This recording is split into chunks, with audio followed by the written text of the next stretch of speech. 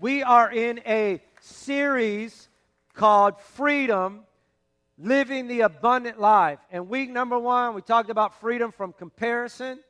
I know I might be a little biased, but I think it was one of the best sermons I've ever heard on comparison in my entire life. Last week was the freedom from unforgiveness. I encourage you, if you weren't here to watch those, to go back, podcast them. This morning I want to talk to you about freedom from sickness. Freedom from sickness. And there's 3 questions I want to try to answer, because I think that's the questions that before we're going to pray for people, we're going to believe God to heal you. But before we do that, again, these 3 questions. I want you to bow your head. Lord, I pray right now in the name of Jesus that your word would penetrate our hearts, that your word would change this atmosphere, that you would watch over your word to perform what you've said. God, we acknowledge that the Holy Spirit is here. We acknowledge that the grace of God is available. We acknowledge that you want to do some wonderful, powerful, amazing things in our midst. And we believe it, and we ask that you'll do it in Jesus' name. Amen. Here's the first question I want to answer. Is God able to heal? Is God able to heal? And if you look, again, a lot of scripture today. If you're taking notes, I encourage you to jot this down. God said he was a healer. If you go back, all the way back to the book of Exodus, here's what he told the Israelites as they were coming out of Egypt. If you listen carefully to the voice of the Lord your God and do what is right in his sight, if you pay attention to his commands and keep all his decrees, I will not bring on you any of the diseases I brought on the Egyptians. Israelites, you want to know who I am? You want to know what I'm about? For I am the Lord who heals you.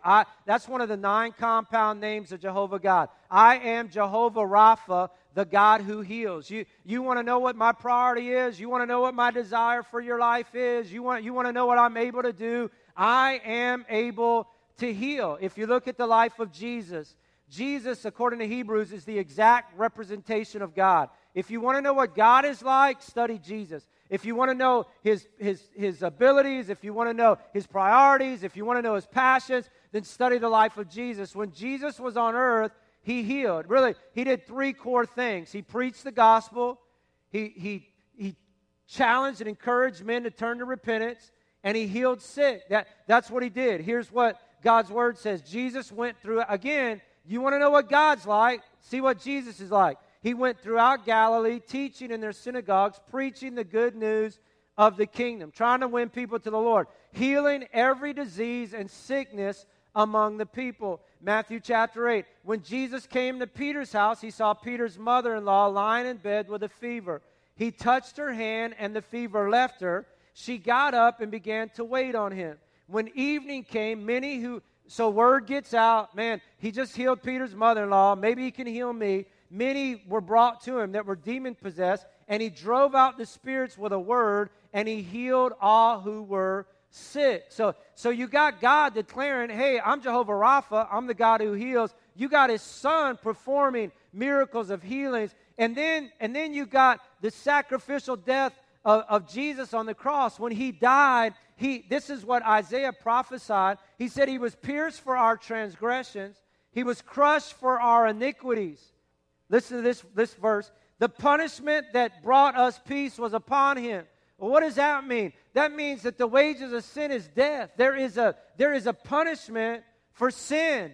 But Jesus bore the punishment. Jesus took the punishment so we could experience peace. And then he said, and by his stripes we are healed. If you look at the Word of God, you'll often find salvation and healing in the same verse. He not only forgives our sins, but he heals our bodies. Jesus not only died on a cross to redeem our spirit, but to redeem our bodies, our physical bodies. Here's what he said in Psalms 103. Bless the Lord. The psalmist is just giving him praise. Oh, my soul, and forget none of his benefits. The first 2 benefits that he offers, he who forgives all your sins and heals all your diseases. God declared it. I'm Jehovah Rapha. Jesus, he did it. He did miracles everywhere he went. The Bible declares that by his stripes we are healed. And then Jesus was sending out his ambassadors.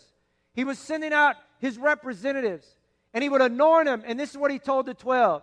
He said when Jesus had called the 12 together, he gave them power and authority to drive out all demons and to cure diseases. Sorry about that. Still going through puberty. And he sent them out to preach the kingdom of God and to heal the sick. He told the first 12, hey, this is what I want you to do. And then on another occasion, he sent 70 out. This is what he told them. When you enter a town and are welcome, heal the sick who are there and tell them the kingdom of God is near. And that's what they did. Everywhere they went, they were healing. If you look at the book of Acts, in Acts chapter 3, a lame man's healed. In Acts chapter 5, Philip's in Samaria, and healings are following his ministry. In Acts chapter 19, this is what it says. God did extraordinary miracles through the Apostle Paul, so that even his handkerchiefs and aprons that had touched him were taken to sick people, and their illnesses were cured. Now, I'm not trying to start an apron and a handkerchief ministry, but I'm trying to emphasize that there was some miraculous healings taking place. That the Bible says Peter's shadow would fall on a sick person and they would get well. Well, that's Old Testament. That's New Testament. That's a long time ago. God is the same yesterday, today, and forever. If he healed and he's no respecter of persons. Therefore, if God healed then, God can heal now. I was born with aspiratory pneumonia. I took a breath before I came out of the womb, and therefore I took on a bunch of fluid, and I was really literally drowning in fluid in my lungs, and so it was an emergency birth. I was immediately placed in a NICU, and you know, if you've ever looked at the NICU, there's mainly babies in there that you can put in the palm of your hand, mainly premature and little, and I was 9 pounds, 2 ounces, so they had this giant, mammoth, big-headed gorilla in the NICU with all these other little babies, you know, to all they were trying to do. And the doctors, their thing was, he's not going to live, this is serious, he's drowning on his own fluid, this is a big deal, or there's probably going to be some severe handicaps because of lack of oxygen and just what's happening. And so my dad and mom just began to pray. They didn't know what else to do. They served a God that they believed was able to heal. And so my dad went to the little chapel at McDonough Army Hospital in Fort Eustis, Virginia, and he laid his face before God, and he just started crying out on my behalf. My mom pacing in her room, praying for me, calling relatives, grandparents, uncles, aunts, churches that we've been involved in over the years to pray for little Stan that the Lord will heal him. And sure enough, God by his grace, God by his mercy, God by his power, dried up the fluid, caused me to be well, caused me to be right. You say, man, that's just luck. It's just chance. No, it's the healing power of Jesus Christ, because God is able to heal. If he did it then, he can do it now. We were on our way back from a school shopping trip. School was about to start. We had gone into the city to get clothes, to get school supplies. We were headed the hour ride back home, and we were on the interstate. And back then, they didn't care where you sat. They didn't care what you buckled. They didn't care. I don't even know if they cared if you drank. They didn't care. You could do whatever. You just had to get where you were going. And I was sitting, we had an old Buick LeSabre. I was sitting on the armrest. We're middle schoolers. I'm sitting. Some of you young people don't even know what armrests are. It's where you rest your arm. They don't have that anymore. But you, and I was sitting there, no seatbelt, no nothing. Mom and Dad sitting on both sides. My brother is laying down in the back seat. We're all pretty much in and out except for my dad. He's staying awake because he's driving. And we crest the top of a hill, and there's a drunk driver parked right at the crest, 60 miles an hour, cruise set. I remember waking up and seeing purple, and the next thing, cars on fire, everything smashed, there's blood. I mean, it's just one of the worst accidents that really I've ever seen. And again, listen, I do believe in the healing of God, but I also believe in the power and the protection of God. You know what should have happened? I'm sitting on that armrest. We hit a car going 60 miles an hour. I should have been sprung, launched, just sent from that car through that window, God knows where. I came out with a few scratches and some bruised ribs. That's all that happened. I believe the angels of the Lord encamp around those who fear him. I believe the angel of God picked me up and put me in that floorboard. My mom had broke every bone in her face, smashed into the dashboard, every bone broken. They began to set it. And again, I thank God for doctors. I thank God for the wisdom. I'll never tell you not to go to the doctor. I believe in it. I believe God heals like that. If you look at my mom today, years later, she has one little scar under her chin. Again, I do thank God for doctors and surgery and all that. But I also believe that God was guiding those doctors' hands, that he was massaging her face in that operating room, that he was taking care of her and watching over her. My brother broke his femur bone, the biggest bone in your leg. He was told, he was an avid baseball player, loved playing baseball. He was told, worst case, you won't be able to walk. Best case, you'll have a limp.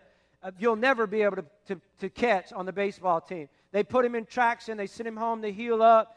That spring, less than a year later, he's an all-star catcher on the baseball team. Friend, that's miraculous. That's the healing power of God. God is a healer. He is Jehovah Rapha. Jesus did it. He sent out his disciples to do it, and he still does it today. If God has healed one person since the New Testament has been written, that he has not closed shop on healing. He is a healer. He is able.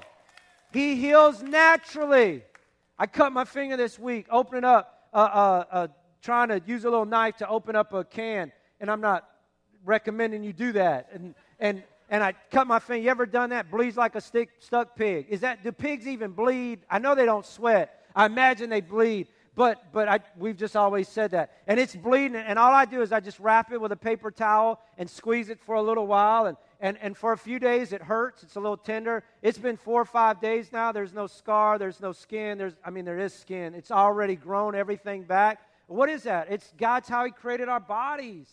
It's a miracle, really. It's amazing how our bodies work to heal ourselves. When you have an infection, what do you get? You get a fever. What's that? It's God he's trying to attack that infection. And it's a good thing. You heal naturally. You also heal medically. I said it earlier, and I thank God for doctors. I thank God when my son got meningitis, and it was a bad deal, that there was wisdom and insight and medicine that helped him get better. God just uses that, and I'm grateful for it. But he also does it miraculously. God is a healing God. Annabelle Beams, she's a girl that it's documented in Miracles from Heaven, where she had these internal issues that were terminal, was killing her, tons of pain, a lot of agony, sent to doctor after doctor, and they'd given her pretty much no home and no hope. And one of the seasons when she was home, she was climbing a tree, and she fell 30 foot down this hollow red oak tree and landed on her head. And no concussion, no bruises, no nothing. In fact, when they went to look her over, they found that the disease on the inside had been healed, miraculously cured. And she testifies it was the power of Jesus. It was by his stripes I am healed. I have a friend that I look to as a mentor and a coach, and he does 21 days of prayer, and that's where we got it from. And several years ago, they were in their 21 days of prayer, and there was a young lady sitting on about the third row that had been praying and wanting to have a baby. 4 doctors told her she couldn't have a baby. They tried, for that fertilization, whatever that thing's called, where you get the hormone shots or whatever it is, and you do all that, and nothing seemed to work. And they said, you need to just go another avenue, go adoption, go foster. She was sitting several years ago in that 21 days of prayer, and she felt like the Lord said, you're pregnant. And so she went to her pastor, my coach, mentor friend, and said, I just got pregnant. And he said, well, I didn't see anything. I don't know what you're talking about. Do you know how babies are born? I don't know what you will go confirm it. And sure enough, she went to the doctor. She was pregnant several years ago. Today, she has 4 young boys that are healthy and whole. Why? Because God's able to open up wombs. God is a healer. God's word declares it. Jesus did it, and it continues to this day. So is God able to heal? Yes. Here's the second question. Is God willing to heal? Does he desire to heal? Is it in his heart to heal? Here, listen to this, Mark 1:40. A man with leprosy came to him and begged him on his knees, got on his knees. If you are willing, you can make me clean. I don't know if you will, but I know you can. I don't know if you want to, but I know you have the power to. If you're willing, you can make me clean. Here's Jesus' response. He said he was filled with compassion. You know why Jesus heals? Because he loves you, because he cares about you. Some people say, well, Jesus heals to declares the power of God, and that might be a benefit. That might be a sidebar, but I don't think that's the motive. I don't think Jesus was never a sensationalist. He was never, you read the Gospels, he was never trying to draw attention to himself. When he healed, even in this instance, you know what he told this man after he got healed? don't tell anybody. Shh. Be real quiet about this. Why? Because his time had not yet come. You know why he healed this guy? Because he was compassionate for him. He loved him. He cared about him. That's Jesus' motive. That's why God heals, because he cares about you, because you're his children. You're the apple of his eyes. You're the pride of his life. He's a good father that wants to do good things for his kids. He touched the man, and he said, I am willing. I want to. This is my desire. I want to see you whole. I want to see, and somebody's going to say, well, why didn't everybody get healed? God's desire is for everybody to get saved, but not everybody gets saved. I don't know. We'll talk about that in a minute. But I do know that God is able, and I know that God is willing. And the Bible says, be clean, and immediately the leprosy left him, and he was cured. You know what I think really was going on in this story when this guy said, if you're willing? I think he was making it personal. I think he was saying, Jesus, if you're willing to heal me.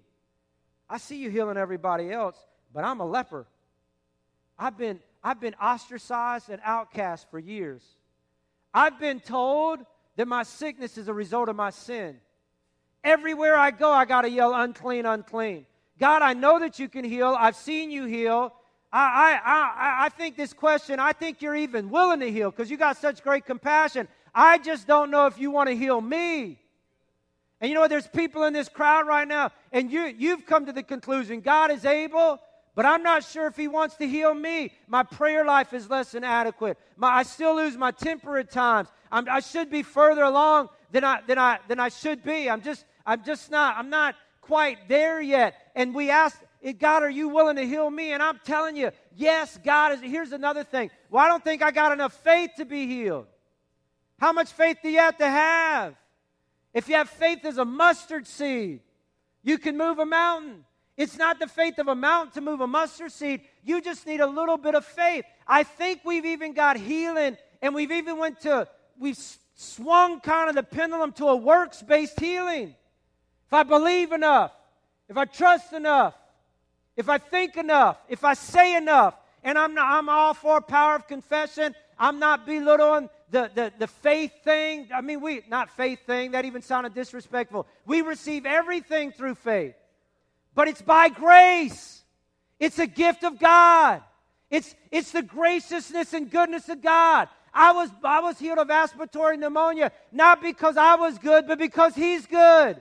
Not because my parents did something extraordinary, but because God can do something extraordinary. We act like we're the reason for it. It's not about us. It's about him, his mercy, his power, his goodness, his grace. I get ticked off when people say, if you ever tell somebody they didn't get healed because their faith, don't tell me. Because I might slap you in the name of Jesus. Why would you hurt somebody like that when they're already struggling and hurting?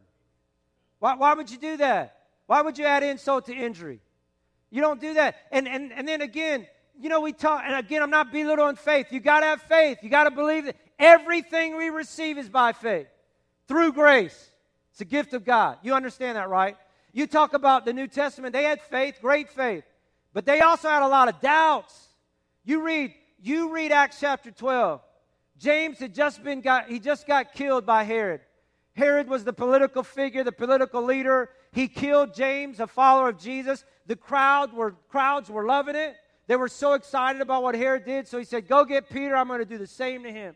So he brought Peter in, and he got four soldiers, 4 squads. Every 8 hours, 4 new soldiers came to watch over him with the intent that he's going to stay in jail for a little while, and I'm going to kill him. The crowds are going to swell. They're going to love me. I'm going to continue my position of leadership.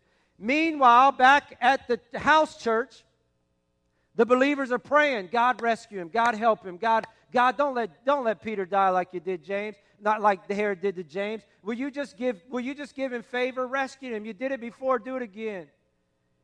At midnight, the angel of the Lord shows up in Peter's jail cell, takes off his shackles, puts the guards in deep, deep, deep sleep, opens up the jail cell, leads him out of the jail, leads him out of the prison yard, leads him up the street. He gets up the street and the angel leaves. You say, man, that's crazy. Yeah, that's impossible. Yeah, it's impossible, but nothing's impossible with God. That's why we serve a God of impossibilities. And the angel left. And so what did Peter do? He went back to the church because he knew they were praying for him. And he gets to the house and he knocks on the door. And this servant girl named Rhoda comes to the door, opens it. Peter, what are you doing here? Slams it in his face. Runs back to the leaders that are leading the prayer meeting. Hey guys, Peter's out there.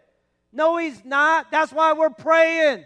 We're praying that Peter will get delivered. No. I just saw him. He's at the front door. Would you, girl, you know what they said? You're losing your mind. What are you drinking? What are you thinking? What are you smoking? What's going on with you? No. Peter is at the door. Okay, let's go. They open up the door. Sure enough, Peter's at the door. You know what the Bible says? They were astonished that God did that. That doesn't sound like a lot of faith to me. It sounds like a bunch of doubt, but because why? Again, you got to have faith, but it's about God and His goodness and His grace and His mercy. Here's the question I'm trying to answer. Is God willing? Yes. Is God willing to heal you? Yes. If you believe He's able, if you believe He's willing, you are a candidate for healing. But here's the next question. What if I'm not healed?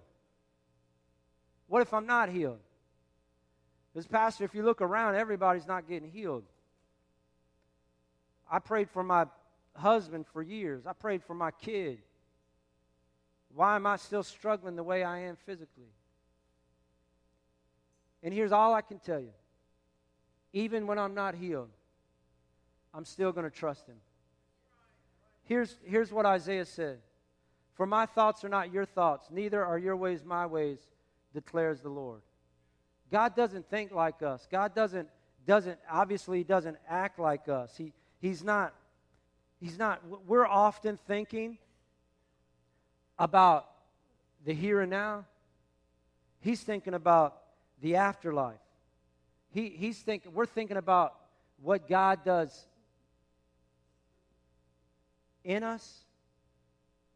He's thinking about what I want to do through you. He just thinks differently. I think about Lazarus. And Lazarus was dead for 4 days. And Jesus comes and raises him from the dead. And everybody's excited. And it's a miracle. It's a testimony of God's grace. A few years later, though, Lazarus' body wears out. I don't know how many years, maybe a decade. I don't know. His body wears out. And he dies. What's my point? Miracles aren't meant to extend life forever. Or here's what I think I'm trying to say. There's a heaven, and this ain't it. Life is but a vapor, here today and gone tomorrow. We live in a sin-filled world. We live in a fallen world, and therefore there's going to be sin, and there's going to be sickness, and there's going to be disease. And I hope I don't sound contradictory, because I'm not. God is able to heal. God is willing to heal because He loves you and has compassion for you. But sometimes, for whatever reason, He doesn't, and when He doesn't, what am I going to do? And I encourage you to trust Him. And I wish I understood it better. I wish I could give you clearer answers, but I don't. And I know some of you do, and you're going to send me an email tonight or give me a book, and I'll find out tomorrow. But until then, I'm just going to trust Him. Here's, you know what John says? John says right now we don't see clearly.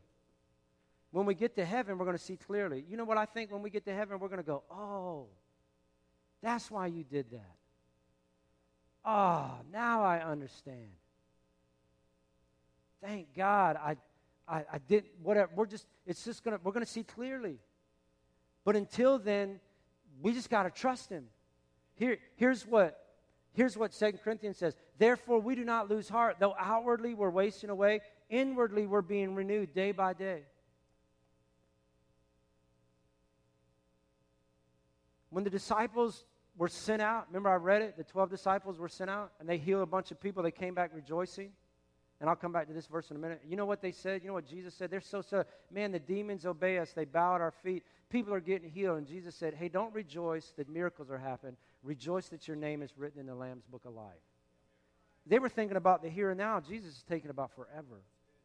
See, here's what He says. We're being renewed day by day. For our light and momentary troubles are achieving for us an eternal glory that far outweighs them all. So we fix our eyes not on what is seen, but what is unseen. For what is seen is temporary, but what is unseen is eternal.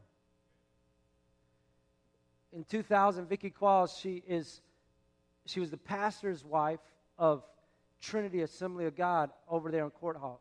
She was diagnosed with ovarian cancer, and so bad that it developed, it had wrapped around her aorta, so it was inoperable. It looked like the tumor was so big that she looked 8 months pregnant. They tried to do everything, all the doctors tried to do everything they could, and it was inoperable. And so they told her husband, Lowell, they said, plan a trip, get ready. You don't have much longer. If there's anything that you want to do, I would make plans and do it. And so they scheduled a trip for Hawaii. A few days before they were to go to Hawaii, she had a checkup, and the doctor examined her and said, something's different, something's changed. We would like to do a little exploratory surgery. And so 3 days later, they went in and they explored, and they found that this tumor had disconnected from the aorta, and it had enveloped itself. And 90% of the cancerous cells were dead, and the other 10% were dying. And they were able that day, as she was on that table, they were able to take out a tumor that was the size of a football. And they declared it, it's in Henrico Doctors Hospital, it's a known fact that it's medically recorded as a medical miracle. So excited. So amazing. So incredible. Their trip to Hawaii was not a goodbye, but it was a celebration of the goodness and grace of God. 20 months later, cancer comes back. 2 months later, she dies. Ends eternity in heaven. Why? That doesn't make sense. I don't know. I know God is able, and I know God is willing. And I know when He doesn't do it, I'm still going to trust Him. There's a story. It's not concerning healing, but I think it applies. It's in the Old Testament, Daniel chapter 3 or 6. And I'll read it to you in a minute. It's Nebuchadnezzar. He set up this graven altar. He set up this image, this golden thing, 9 feet tall, really wide. And he made this decree. Anytime you hear the music, I want everybody to bow down to this false god. And so the music would play, and all these people would bow down and worship this god. And there was 3 boys, Shadrach, Meshach, and Abednego, who neither worshiped his God nor would bow to his idol. And he got word of it, and he became extremely angry. And he said, "Go get these boys. I'm gonna make an example of them. They don't want to worship my God. They don't want to bow. They don't want to listen to my decree. I'm going to turn up the fiery furnace. They're going to burn. They're going to pay for this." I mean, he's ticked. He's going to let everybody know it. And so he brings them before him, and he gives them an opportunity to talk. And so the 3 Hebrew kids said to King Nebuchadnezzar, We don't need to defend ourselves before you in this matter. King, we're not bowing. That's what they're saying. We don't have any defense. We have rebelled against your decree to bow our knee to this false god. We're not doing it. And we don't need a lawyer. We don't need defense. It's not happening. And if we're thrown into the blazing fire, listen to this. Look at these words. The God we serve is able to deliver us. He's able. If he wants to He can douse the fire. He can somehow keep us in the fire. God, I don't know how He does it, but I want you to know, King, we're not bowing to our knee to that false god. And if you throw us in the fire, God is able to deliver us. And then listen what they said. And He will deliver us from your hand. Not only did they believe God's able, but they're declaring God's willing. He is going to do it. He's willing because He's compassionate for His children, because He loves us and has our best interests in mind. Not only does He have the power to, but God will. He's willing to. Listen to this.